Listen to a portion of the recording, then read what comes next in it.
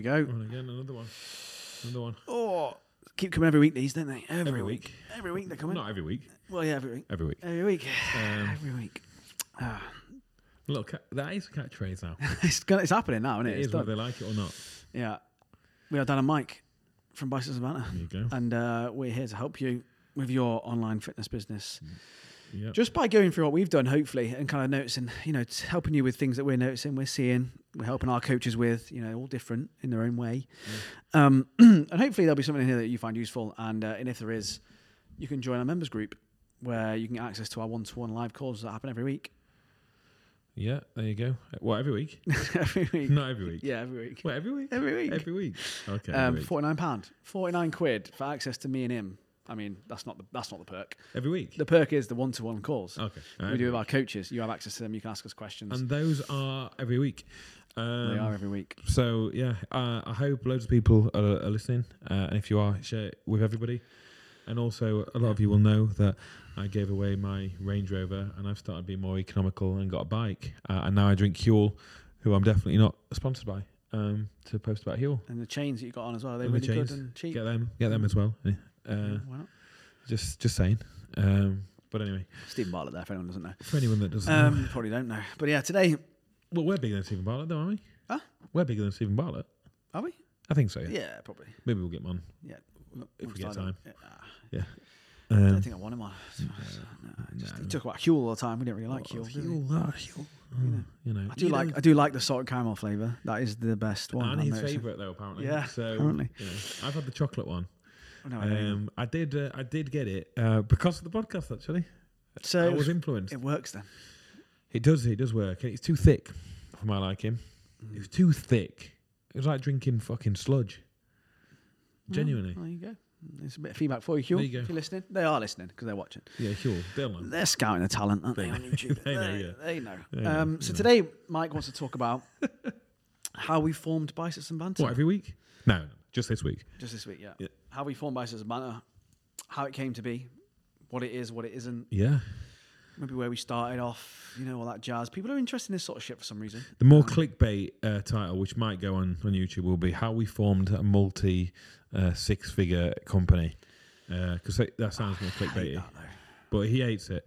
I don't like it either. But I think you kind of have to play the game. I do think you have to play the game. Because we whinge at coaches not playing the game on Instagram and going, come on, you need to play the game. Whether you like it or not, this is what's happening. True. Like, you need to do that for that. And we go, well, we don't like being too flashy and stuff like that. Do you think people know, though? I don't know. Put it in the comments if you think we don't need to say that because you would assume that. That's my question is, like, would you know, like, I don't feel like you can be in a position to talk about this sort of stuff unless you have done that. Yeah, But then there are people who do But there talk are about it who people who do. aren't. So I get it. And that, look, I get that because there is almost like, I understand that, let's just say you're a coach and you're a walking billboard as such. You got to be in shape to be a coach type thing. Yeah. And I do think it goes the other way, like, to some extent. Not so that you're being an absolute bellend and flashing it everywhere. I don't think that's the case. But I do think that we have to play the game a little bit and be a little bit clickbaity with some of it because, well, it's true. So It's true, it is. But my thing with it is that if people knowing us and how we do things and the way we go about it, they will know that. we're always torn with this, so aren't we? Yeah, it's a hard one. But I mean, I'd like to know people's opinion watching. Yeah. Let us know below, like Whether they think it detracts from it, whether that's one of the reasons they follow us because we don't talk about it, or if they would want to know that sort of stuff. Because again, my assumption is, well, people would assume that.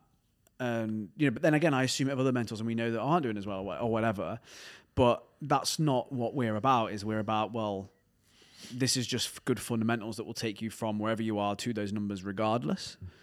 And I don't think we would as people with good values feel comfortable talking about this unless that had already happened. And people who know us will know that, and therefore we don't need to say it. But that's just, hey, let us know. But again, like you said, if you're going to go bigger, though, if people who don't know you, they don't know you're like that, and they don't know that they're your morals. I could just buy a watch on finance, so Do that, please. And I'll then get a that watch on makes it finance. easier for everyone, doesn't it? yeah, and then I can just put it in every shot. I probably need to rent some better shoes than Converse as well. Well, we both got Converse on. They're good all round trainers. But the richer that people get, the less that they need to buy stuff to show off. The less flex that they need. Well, this is my You don't view. This see is my whole Steve- point. Well, that's it. This is And my whole that's thing. why he always looks like a tramp. Yeah, that's my thing. Rolling in it. He is. It's my role, it's my won't thing, spend anything. Yeah. But yeah, no. Look, let's. We would genuinely be interested to know how people feel about that, because it is like. I think we do it the right way. We talk a lot about clients within the business as well, don't we? So like at any one time, we've got 8 in the members group, 49 quid. 49 quid. Is that it? Ridiculous, yeah. For calls every week? Every week. In there. What, every week? Every week. And then we've got the Blitz that runs. And then we've got 4 coaches, their clients, my clients, your clients. So at any one time, we've got over 400 clients in the business. Literally. Quite literally. Quite literally. Yeah. So, yeah. Over 1,000 through Blitz. 1,200. 1,200 these days. No. So there you go. You do the maths. Anyway, how we started Biceps and Banter. So let's go back. Let's go back first, Dan, because I know that you love talking about this. Where did it all begin? What, just to Biceps Banter or literally like everything? I don't know. Do you want to go into everything? Oh, I used to quickly, because it's a bit boring, isn't it? Is it? Going all the way back. With you, yeah. Mine's a wild ride. Yours is boring. So I used to work in professional football. No. Skip that one. So I used to be a sports scientist who was basically the guy who gives all the players the GPS data and all that sort of stuff, reports to management about training loads of players and all the fun stuff that I thought was really fun when I was 16, 17. I was like, I want to go into that. It sounds really great. It's the pioneering stuff of elite level sport. It's going to revolutionize the way the game's played. It didn't. Again, all this stuff you can do now with scientific data and stuff with footballers, again, monitoring training loads, monitoring, they're highly tuned athletes, you'd think. I did that as soon as I finished uni. I basically went to uni, did my master's, came out, did that, worked for a couple of clubs. The main one being Hull City, got promoted to the Premier League, worked with Steve Bruce as manager, Tom Kearney, Paul McShane, just name drop, just some names. Tom Kearney is. He plays for Fulham captain now, plays in the Premier League, fucking quality. Does he? Yeah. Robbie Brady. Did not know that. It's Ireland. Robbie Brady was there. Robbie Brady. Rob Corrin. Remember Robbie I know Corrin? Ian Brady. Robbie Corrin. Remember Robbie Corrin? Very nice guy. Never Robbie heard of Corrin. him. Jack What has he Hobbs. done since? James Chester. No. Who are these people? Mate, they're better than Sheffield Wednesday. So Well, anyway, are they though? Anyway, really, I loved it, and I have to say, like the being part of a football club and You playing. worked with Sigurdsson, didn't you, at Reading? Gilfrey Sigurdsson at Reading. Yeah. Ooh, that was Don't well, mention that one, yeah. eh? You went for fucking Robert Corey or whatever his fucking name is. but missed out Gilfy Sigurdsson. Gilfrey Sigurdsson. Yeah. He's more well known. He went down, You know, didn't he? What's he known for these But days? I don't say that on here, not on this channel. No. So, and I used to love like the football side of it and the training and being with the players and the good banter and all that sort of stuff. But for what you were paid, which was peanuts, and the politics of dealing with management and how sports science was used in that day and age, just didn't really enjoy it. And again, the players didn't really hugely buy into the S&C, and they had so much potential they just didn't tap into, and it just became a little bit of like a losing battle. And I just got my dream job when I was 23. I was first team sports scientist at a Premier League football club. Not many people that age get that sort of role and job, and I just saw people ahead of me they were first team S&C coach and a few other people who were like 40. And I just looked at that and I don't want to be doing this until I'm 40 and seeing what happened to them with, again, the politics and losing jobs and over nothing just because people didn't like them potentially or they didn't get on with the manager or something like that. And I just thought, I don't want to do this. I don't want to put my life in someone else's hands. So I quit. Your dad was impressed, wasn't he? Yeah, my dad was furious because I'd worked since the age of 16. I knew I wanted to do that job. So I'd spent every summer from the age of 18. I went to Camp America at 18. At 19, every summer from the age of 19, working for free at football clubs. I got good contacts. I heard a story about you at Camp America. Something about stage. That was a good video. Good one, that one. Is that I gave up a lot of my youth to a certain degree, like working for free in football clubs. I managed to develop good contacts. I got some work experience for free. I impressed enough for them to ask me back and interned at clubs and got paid peanuts. And I did my full year's internship at Hull City before I got the job. And I gave up a lot to kind of do it, and it was supposed to be a really good career. And then when I told my dad I was going to quit it and become a PT in London, he was just like, "You what? You've just done all this. You've gone to uni. You've done all that stuff, and you're just going to throw it all away to be a PT in London." Which, again, looking back, I can understand his view because it's not seen as a glamorous job or a glamorous career or anything like that. But for me, I was like, I couldn't take orders from other people who were just clueless, didn't know what they were doing, and I didn't want to be that. I wanted to be my own boss. I wanted to do my own thing, and I knew that it could go somewhere, and I knew that it could be something bigger. Keep your head down. You know, work hard. You could you could get a 10% discount code for My Protein, mate. So yeah, and that's what I was going for. As many protein shakers as you want. That's what I was going for at the time. And yeah, and it's funny actually because you know, speaking with my dad now, and he talk about how business is going and stuff, and he's like, "Oh, you are right." Yeah, it's like he can't believe it, but he's just like, he always says how proud he is and like, you know, all this sort of shit, and it's nice to hear, but you know, we're not done yet. Done yet. So, and that literally just quit football. When my dad had a kidney transplant, and I used it as a sort of an excuse. I was like, I need to be near my parents and all this sort of stuff. Yeah. Where do you live now? Yeah, quite far away from them. Yeah. But yeah, so I did that, and then worked in London for 2 years. 2 years I worked in London as a PT. Good on the tube, Dennis. Yeah, never way around London on tube. No, not the underground. Hey, it's quick. Fucking hell. It's funny going on into London with Mike. It is quite funny. It's too hot. He hasn't got a clue. It's too hot. And then good videos, those back in the day. Yeah. And so I was a PT in London for 2 years, and then moved to Bath, and that's when Team Box formed. Yeah. So you need to do your little bit before then as well, before Team Box. Well, my little bit. I was a child prodigy at school. I learned the violin and Russian by the age of 4. And they couldn't... What? It's another language. It's a poor language right now, isn't it? That it's not a good one to say. Useless. You could have said Ukrainian. He doesn't know. He can't tell what it means. Subtitles that. No. So I grew up not as privileged as Dan, sure. So more of a success story, really. You know, rags to riches, but very working class, Rotherham. But did okay at school. Where is Rotherham? I don't even know where it is. South Yorkshire. I don't even go that far. Don't go that far north. He doesn't. Yeah, he gets a headache and gets a nosebleed. But yeah, so very working class family. I did well at school though. Mum and Dad really pushed me to do well at school, and I certainly think my dad instilled like a really competitive nature in me, which is, I think, been good in a way.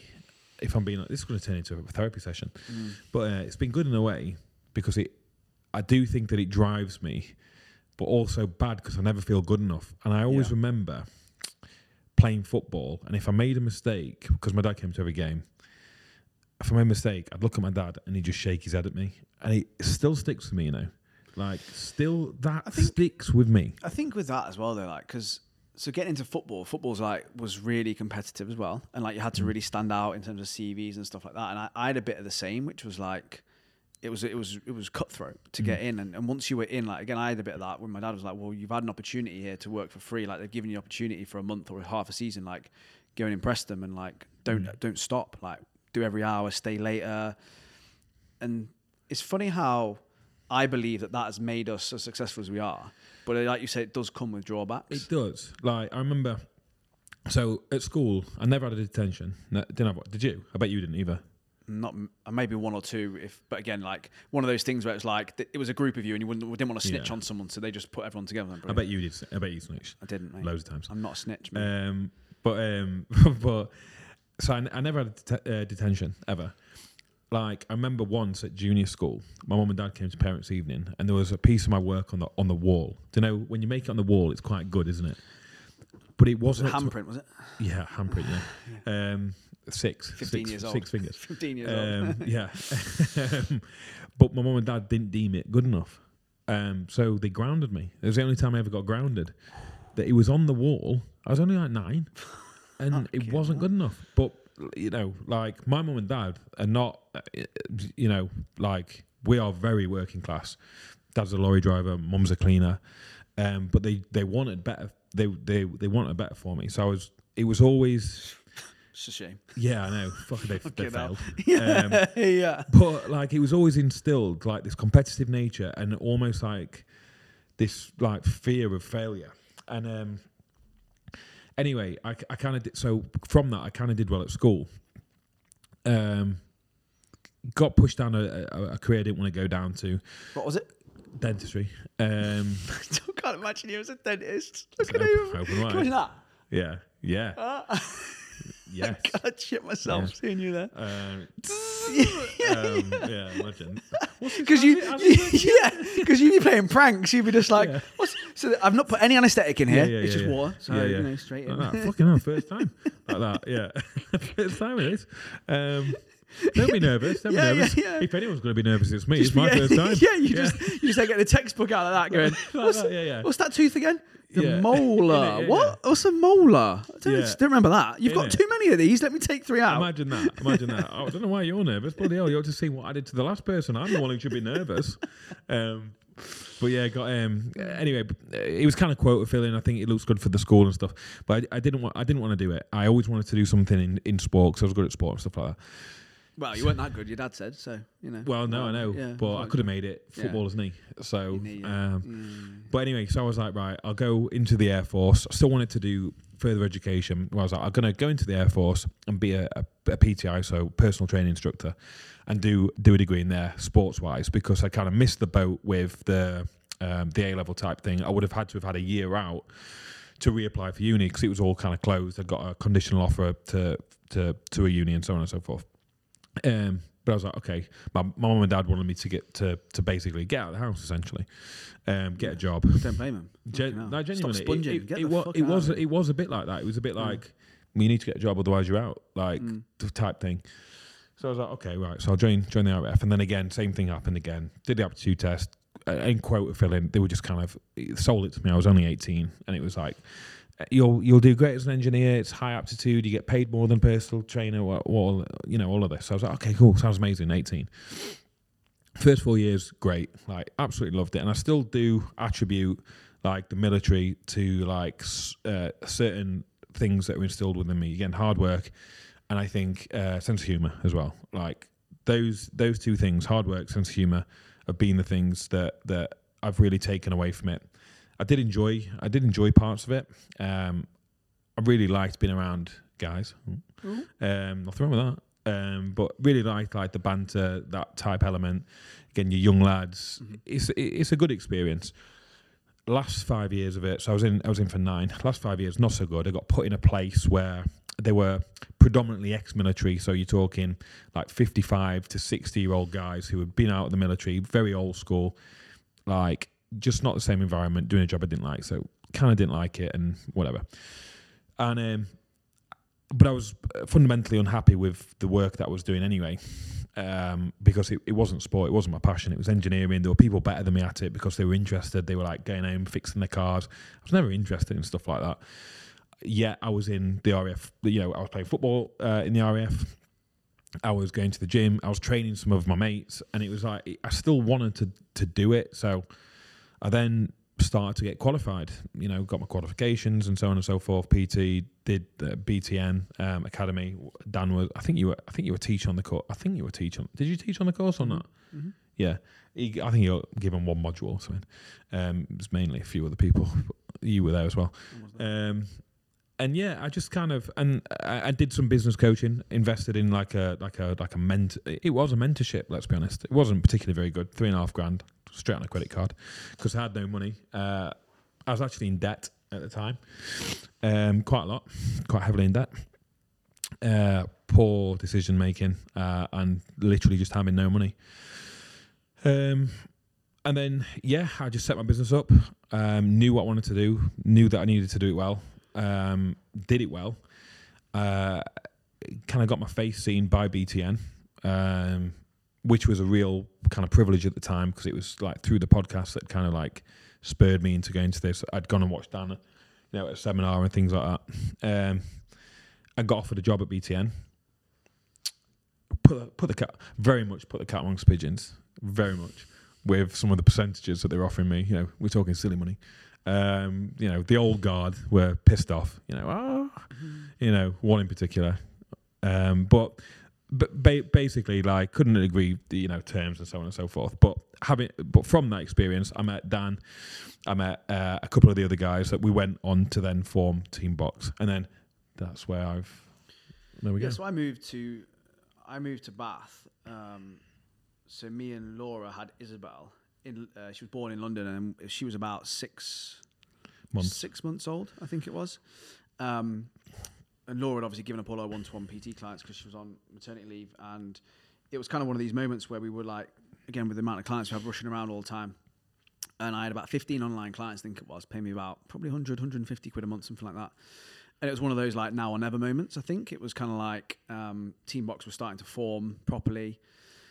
And we just moved. We just quit it. Like, not a lot of money per month we were making. Had enough savings to kind of like last us 6 months maybe there. Just took the plunge. And again, we talk about this a lot because I think it's important that people realize that people sometimes think, oh, it's easy for you because you did this, or, you know, you look like, you can say to people, oh yeah, just take the plunge, take the leap. But I think people need to realize that we've done it. We did it. We took the plunges. Like, again, I left football, well-paid job to go move to London with my mates from uni without a Scooby. Like, I got offered a job at a PT club where you get paid very, very low basic pay to do like shifts, as it were, and then like you get a percentage of your PT stuff. And I think me and Tom, so Tom and I did a podcast with Tom Hall, we joined at the same time, literally within 3 days of each other. And we got on really well, and we had a competition to see who could get the most number of clients in the first month. Who won? I won, I think, just about. But we had like, and the manager at the time called us both in. And he was just like, you both have had the best first months we've ever seen PTs have in this gym. And we literally just spent all day in the gym. That's why, because we were just there all the time. Any person that came in or out, the sales guy we're getting close to, like, it's not fucking rocket science. It's stuff we're now teaching people to do, right? But yeah, we and then did the same thing when we moved to Bath 2 years later. We were like, right, let's start again. Like, just that belief in yourself, like belief going, well, I'm going to make this work. Like you, where you're like, at what you point did you get it. those awful socks though? In that journey, at what Much point? later down the line. Much later. Yeah. Don't worry about that. Yeah, no, I can afford to waste money on socks, so it's fine. Go. But and I think it's easy people to look at us and go, yeah, sure, you've achieved your goals, you know, yeah. But it's predicated by making those leaps though, and the same here. Like moving out to Dubai, it's like, well, you don't know that's going to work out. You hope it's going to work out, and you hope that things are going to go okay. You back yourself, don't you? And I think that these are traits that you have to be successful in this. Is that it's backing yourself, and I think sometimes you have to be in a position of fight or flight. You have to put yourself in those positions, and they're scary and it's shit. But when I look back, it's the one thing that we both have in common. We both have different upbringings, different ways of doing things, but we've both backed ourselves to go, I want to do this more than I want to do my current job for regular pay and, you know, pension and all that shit. You know, people sell you. Yeah, no. We made the leap. It would have been easy to have done that. Like, military is a fairly stable thing. You get a pension. Like engineering, you can walk into a lot of my mates who have left the RAF walked into a decently paid job. You know, you're probably talking anywhere between maybe 50 and 80 grand. They've kind of walked into those jobs in our career. But it's taking that leap and having that confidence and knowing that you're going to make it work. There was never a doubt. It's weird looking back because I never had a doubt in my mind. I never ever when we left, doubted it. So when we did Biceps Matt, so we were in Team Box for, what was it, 2 years maybe? Yeah. Year and a half, 2 years. So again, we worked in a company, but there was 5 of us doing this effectively. And it basically boils down to, over that time period, a few different ways of doing things came together, and there was one person who thought they knew best and were leading it, and it just became fractured to the point where we were like, this can't carry on because there's me and you that wanted to do it one way, one person wanted to do it another way, and then the other two wanted to do it another way, and it just became natural that it just split and it just came apart. And I remember me and you were like, we felt like we needed to break away and do it because we were being held back, and I think the others felt like they were as well. They're not in fitness anymore, but whatever. So me and you, again, even at that point, when we then left that and did our own thing, we were like, again, bricking ourselves, like, fucking hell, like, oh my God, because you do feel like you have a bit more power as a 5, even though looking back, there was no reason to think that in any way, shape or form. But there's still that fear and you know, power by numbers, strength by numbers thing. But when we did that, we had no doubt that in 2 years that we would be better. We had no doubt. We were like, we can do our own thing now. We know what we want to do. We can double down on it. And we just knew that we backed ourselves, it would pay off. That's it. Like, I don't know where that comes from, but so even when I was leaving the RAF, I had my job. I had my boss say, what do you want to be a nutritionist for? They're all mad themselves, aren't they? No, he didn't say that. No, he said, office quote. He said, why do you want to be a nutritionist? He said, one of my friends who goes to the locals nutritionist and doesn't do well at all. He was like, you need to go on a CV writing course. This is what they teach you to do when you leave the RAF. Go on a CV writing course and get another engineering job. And then my parents were like, oh, you've done this as an engineering. You should get into an engineering job or a trade. She's like, oh. My mum was like, oh, no one's going to, employ a personal trainer. That's what they think it is. And still stuff like that does stick with me. Like, things like that stick with me. People telling me that I can't do stuff, like, really sticks with me.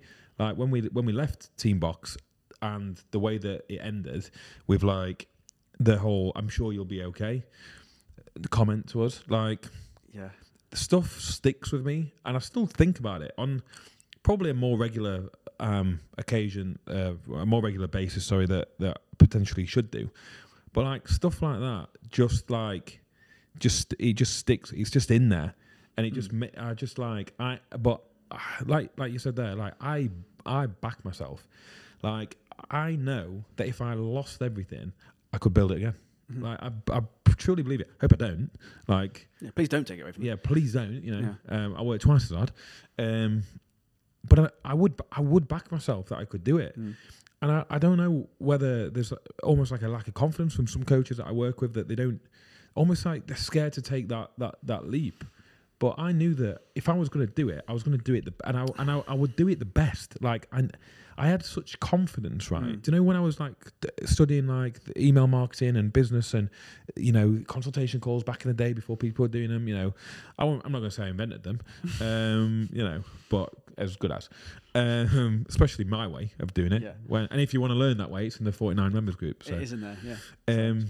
But like even then, I knew I was going to be good at it. Like I was scared because there's that element of you've got no followers. Why is someone going to join up with me? And we've all been there. Again, to those people who don't have as many clients yet, we all sent out an email to 5 subscribers. We all put out posts that got no likes.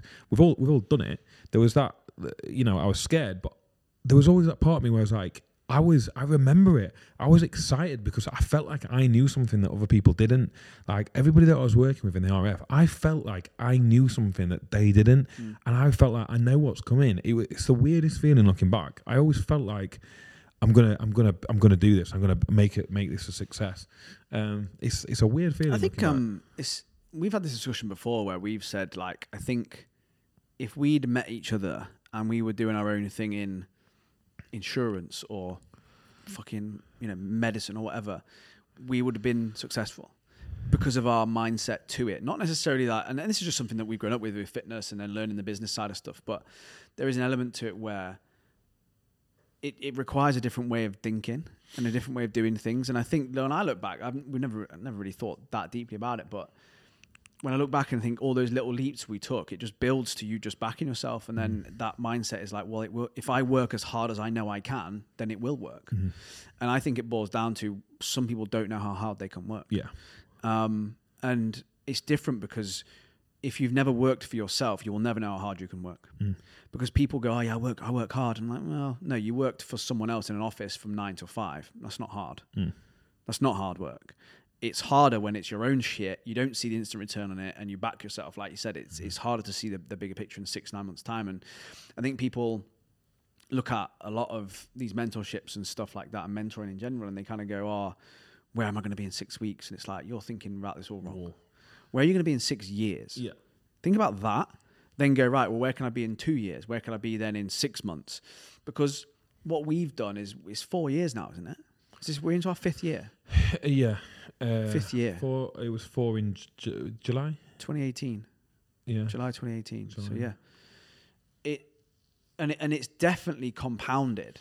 It's not been year on year is the same. It's compounded each year. And it's easy to think that it doesn't do that. It's easy to think like, oh yeah, it's easy for you to say you did this, you did that. But like I said, I moved to Bath with 15 online clients. And that was in 2015, something around there. It's a long time ago. And I had 15. And like you could argue then, okay, well, to go from there to then 40 took me 3 years. To From 40 to 70 took me 12 months. 70 to 100 then took another, say, 9 or whatever it was. And then we've got group coaching and all the other things on top of it. But everything we're saying it's not based on any magic. It's like, that's not being quick. And it's like the whole thing we talked about James Smith with the emails and the Facebook lives, and like people just see the overnight success. Well, when I found him, he was on 1 million followers, and he's, you know, so he must have been big. It's like, no, like that's when you found him. He was doing this ages ago. And I think people, when we say to people, oh yeah, look, you need to give up the 120, you need to give up your job so you can go into the online. And they go, oh, it's easy for you to say, isn't it? I'm like, well, yeah, but I also know because I did it 4 years ago, and I did it 4 times effectively. Like, take that leap. And yeah, I don't know where I'm going with this point, but it's. I think it's easy to watch videos like this and go, it's easy for them to say it, but it's like, no, but we've done it, we've lived it, and we know that the benefits of that. Again, if you back yourself, if you can work hard, and look, we were the type of people at the time who didn't go, oh, I don't want to be Instagram all weekend. I'd rather just have my days off. No, we were fucking working. You best believe that again, the compounding stuff, right, has gone up like that, but our work and the amount we work has probably gone down. Like, yeah, but like, no, but I mean, like, as in, like, not like massively. I'm not doing 5 a.m. starts and yeah, right. But there was a time where you were doing 5 a.m. starts. You were doing all the hours God sends. You were learning all this stuff whilst in a job. You were doing all this stuff as a side hustle. I have a line now until 5:15. Yeah, but I remember getting up in London. Remember getting up for the tube. I remember getting up for the first tube of the day. I used to get up for the first tube that come, and that was like 10 to 5 or something stupid in the morning to get for a client at 6 o'clock. Yeah. I remember doing it. They are silly hours. And so it's like, well, I don't sit there and be like, it's easy for you to say, because no, it's not. I've been there. I've done it, and I've given up the money, and I've had to do 6 hours in the middle of a day with no clients and had to do the work. And I just think it's easy for people to sit there and think that. That's the thing, is that people want the success, but are not prepared to do the hard work, because you often But the hard thing is we couldn't film that. You know what I mean? You can't go back in time and film it. And also at the time, you don't film it because you're like, well, who's going to fuck someone see this? It's useless because you don't know where you're going to be. Yeah. But it would have been useful to have a bit of a... You don't see the behind the scenes of what goes off. Like, you see, again, the highlight reel and so on and so forth, and then all of a sudden you're wherever. But it would be useful. Like, do you know, like when they film those like documentaries of people that end up being successful down the line? You've seen the Kanye one? No. I mean, that's quite good. Where they're filming him before he's Kanye West, basically, which is mad because you think, well, why are they filming him? Like, he must have been all right at that point. Yeah, he was a producer. But anyway, but yeah. So getting back to us, kind of like leaving Team Box. So the reason why we kind of like left is, like Dan said, there was a bit of a difference of opinion of certain stuff. And the reason why I'm coming back to this is because the difference of opinion was mainly to do with like the marketing element of it, which we feel really, really strongly on. Me and Dan were for being yourself, being authentic, not being too scripted, swearing, showing realness, and we were strong with that. Whereas the other half of things were more like, it needs to look more professional, more polished. It should be scripted. We shouldn't be advocating talk about fitness, alcohol. Yeah, you can only talk about fitness, that type of stuff. So we had it was very a real clear like fracture, I guess. So we started a YouTube channel, and that's what we call Biceps and Banter. This YouTube channel, actually, you're watching it. Yeah. You're here. Welcome. You know, go back to video one. Go all the way back. So we started it, and that's where we came up with the name Biceps and Banter. So we started the YouTube channel before we actually started the business together as such, because we were told that we weren't allowed, but we shouldn't be putting this type of content, or the content that we were putting out at the time, on the Team Box social media, because it tarnished the brand name, and it was bad for the brand. I got told a few times I'm bad for the brand. We'll see. We'll see. But where is the brand? Yeah, where is the brand? It doesn't exist anymore. So so I got told, which is quite annoying, being kind of like, almost feel like you're having the volume turned down on things, and especially when you think, right, no, I know what I'm doing, and I know that this is the right way to go about it. And me and Dan kind of clicked. Like, we were in the we'd be in the office, and we'd be the ones that got stuff done. We'd be, in my opinion, we would be the ones that kind of like could see the bigger picture of stuff, rather than just doing the same spreadsheet over and over again, basically. In joke there. But we could see the bigger picture, and it just got to a point where this YouTube channel had started to go okay. We'd gone to Body Power. Some people had kind of like come over and said that they enjoyed watching the YouTube and so on and so forth, and it was getting shared by a few people at the time. And we were enjoying it. Like that was the main thing. It was like it was enjoyment. Like the fun was there again. It was like we were acting daft. People sending down wigs. We were fucking doing it. Like, and again, if you've not watched the old stuff, go and watch it. You know, it's probably not going to be useful to you, but it might be entertaining. But it was fun. And that's why we came up with the name Biceps and Banter as well, because I still feel it cringy. I still find it like a cringy name. Yeah. If I've got to say my email address to somebody, it's still cringy. I don't use that one. I use any other one. Yeah, but my other one is Young Owl 88, which my auntie. I also so this is another thing just on that is I do feel a bit like that now because I get like now living here, neighbours be like, "Oh, you got your own business? What's it called?" I'm like, "Yeah." Yeah. Biceps and Banter. What? Oh, what? Yeah, it's a YouTube channel, Biceps and Banter. Oh, that sounds interesting. Yeah, don't look at it.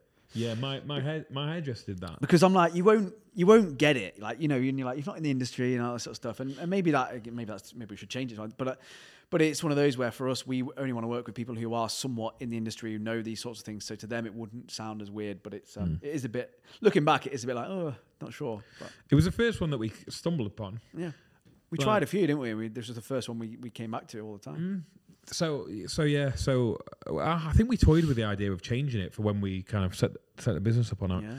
I think the discussion came up, but we were just like, no, let's just do it in this. Well, people know us as that now. Yeah. Like if you say Biceps and Banter now, people know it's me and you, and it's a recognizable name. The branding's recognizable. It's again, if you search on YouTube, nothing else really comes up. Rather than. I don't know. I'm trying to think of all these generic names people have. Evolve coaching. Fitness and stuff like that. How many Evolves are there? Strong with you. Oh, all right. Fucking hell. Yeah. It's just that whole thing of it was unique at the time. Yeah. Like us. So. Yeah. So it started with YouTube, and then we set off doing coaching. Continuing coaching, but just under our brand. The first thing that we did, I think, was get our branding done. Yeah. Because we saw value in getting the branding done, which people need to do, I guess. Well, again, for the YouTube as much as anything, it was about solidifying us as a two, wasn't it? Yeah. Right. Well, this is who we are. And then it just went from strength to strength. Really, like I said, we just kept putting our own content up, being ourselves, and things grew quite quickly. Then over COVID, it was like I think you'd moved away at this point from Bath because you moved to Bath to be near the office. Yeah. So I moved. This is a thing actually. It still annoys me. This annoys me, right? So, like, I was living in Sheffield at the time, and one of the guys in Teambox was like, "Oh, well, we've got this office. We're gonna get an office. Well, we're gonna get an office. So we'd really need you to be down here." Okay. Well, one of those things where I got no real major ties. I'd always lived away from Sheffield, being in the Air Force and stuff like that. But it was quite annoying because I was enjoying being back around family and friends. It was the first time since I was 18 that I'd been around family and friends. So at this point, I'm now 30. Yeah, because I had my 30th birthday in Sheffield. So I'm now 30, so for 12 years. And it was like, oh, we need you in Bath. Do we? But okay. So I moved down, like got rid of the house, moved to a 1-bed apartment in Bath because it's more expensive. And at the time, we weren't on huge client numbers and stuff like that. But again, bit of a risk, bit of a gamble. Moved down away from family and friends. And how long were we in the office? About 2 months. It was more than 2 months. Well, since I moved down, we had you moved down. Yeah, so we had the office a little bit longer. I was still contributing, still paying to it because we all chipped in and paid to it. Still contributing, still paying for the office. So what I would do is I would drive down, stay at Dan's, do some work in the office, go back, then come back the next week again every Monday, or every Sunday I'd come down for Monday. The game plan had changed every Monday, by the way. So the time that I'd spent away from the office, I'd come back and the game plan's changed again. But regardless, an interesting thing is actually I always remember driving to the office and weeing myself in the car. don't know why I said that, but I had an Audi TT at the time. Could have kept that quiet, but you didn't. Right, and the drive from Sheffield to Bath is quite long. It's about 4 hours. If you're stuck in traffic, horrendous. 5-6 hours. And there was one time I was driving, stuck in traffic, and I was dying for a wee. Like, fuck it, honest to God. Busting. Like, to the point where you're starting to get mad at yourself for not going before. Like, why haven't I got, like, do you know? I started to panic, and there was a bottle there. So, okay, bottle. Okay. Bearing in mind I'm in an Audi TT, which is quite low. So gravity's not working on my side here. So, bent it over as much as you can bend it. And started to wee in this bottle, undignified, in a traffic jam, undignified, sure. And because I'd had to bend it, because obviously you're sat quite low, there was still some in the pipe. So as I thought I'd finished weeing, I straightened it back out, and obviously it shot out. It shot out all over the roof, bit on my face, on my glasses, and then all over my grey joggers that I got on. All over my grey joggers. So so I was just sat in my own piss. So I thought I definitely need to move down to this office now to prevent that. that was the defining thing. That was it. I'm going to move down. So as Dan said, moved down. 2 months later, an email went round. Guys, just so you know, I've gotten rid of the office. Not renewed the lease in the office. We don't need it anymore. Fucking hell. We don't need the office now. Okay, it's funny that because I thought we said we definitely needed to. I just signed a 1-year lease on a 1-bed apartment. Yeah. Oh my goodness. Yeah. And it was literally, I think it was about 2 months after that, wasn't it? We were like, we're done. Yeah. We were just like, and there's a few other things that happened at the time in terms of like some launches of things and stuff that hadn't gone as we'd expected them to, and we just made the most of it, didn't we? And then you moved back up away from me as far as possible because we didn't need an office, funny enough. So we carried on. But we had some good times in Bath. We did, yeah. We had some. We had. And I think looking back, it was probably the thing that we had the most fun with. Yeah, was the YouTube videos. We used to go into London. We used to do all these random other things when we had a bit more time. Food challenges. Again, with client numbers at that point, we're probably on maybe 50, 60, something like that. Yeah. It was kind of manageable to do all the other content and have fun with it. And because we were really close, it worked. I mean, we're closer now, but probably see less of each other because we've much more work on. Too much work. So it's like, whereas then it was probably like 2 days of check-ins, wasn't it? I think. Yeah, between 50 and 60 is 2 days, isn't it? Now we're on. At the moment, we're on 3 days of check-ins and 2 work days where we do like proper work with calls and everything like that. So stuff. It's a bit harder, but yeah, it was really good fun. And again, probably at the age we're at and the time of our lives, it's probably the perfect time to be doing that sort of stuff. And then you move back up to Sheffield. We'd go back and forth and film videos and stuff like that. And then lockdown. Yeah, COVID hit, didn't it? We couldn't do videos with COVID. We were trying to do some separate, didn't we? But it just didn't work as well. And obviously no one knew what was going to happen. And then as soon as lockdown's finished, Mike was like, "I'm moving to Dubai, away from you because you stink." No, it was during lockdown.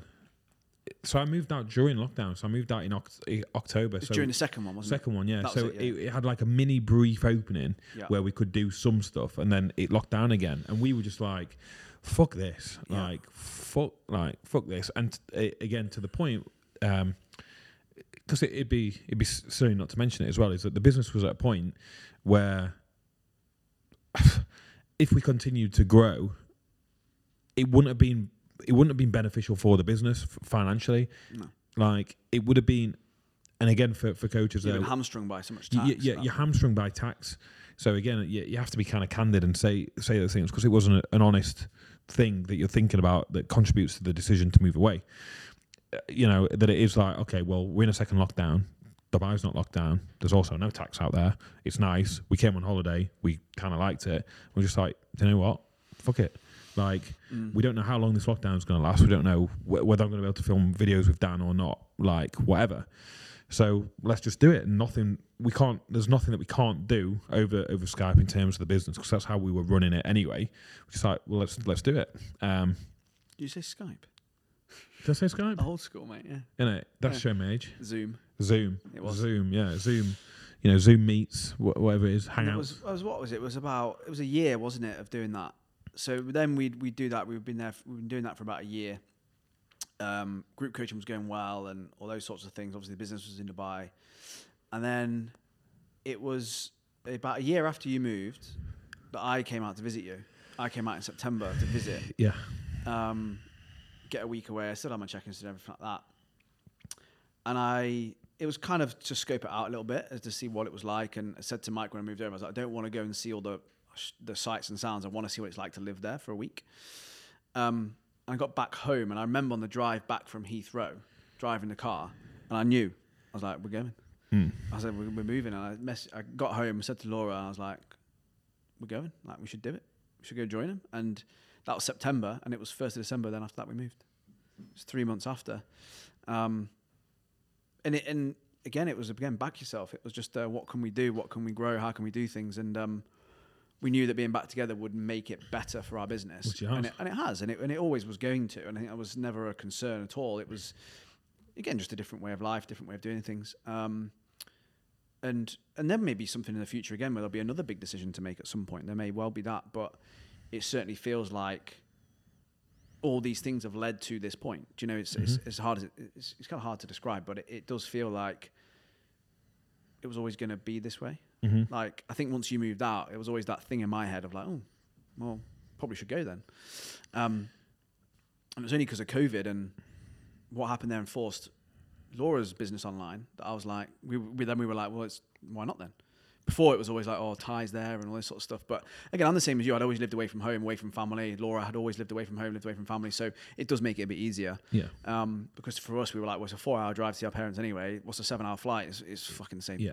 To us, it was like, there's still a thought process involved and all that. And it's... So when people say, oh, it's easy for you to say that, it's like, well... Yeah, because we've done it 4 times. We know the benefits of making those leaps and those jumps. And I think it's important that people know what's happened on the side of it, because it comes from a place of, well, we understand. Absolutely. And we know, like, we're not sat here with some like £500,000 investment and just telling you how to do all this shit because we did a course once. We haven't done a course. We haven't done anything like that. We're just telling you what we've done, how we've got to where we got.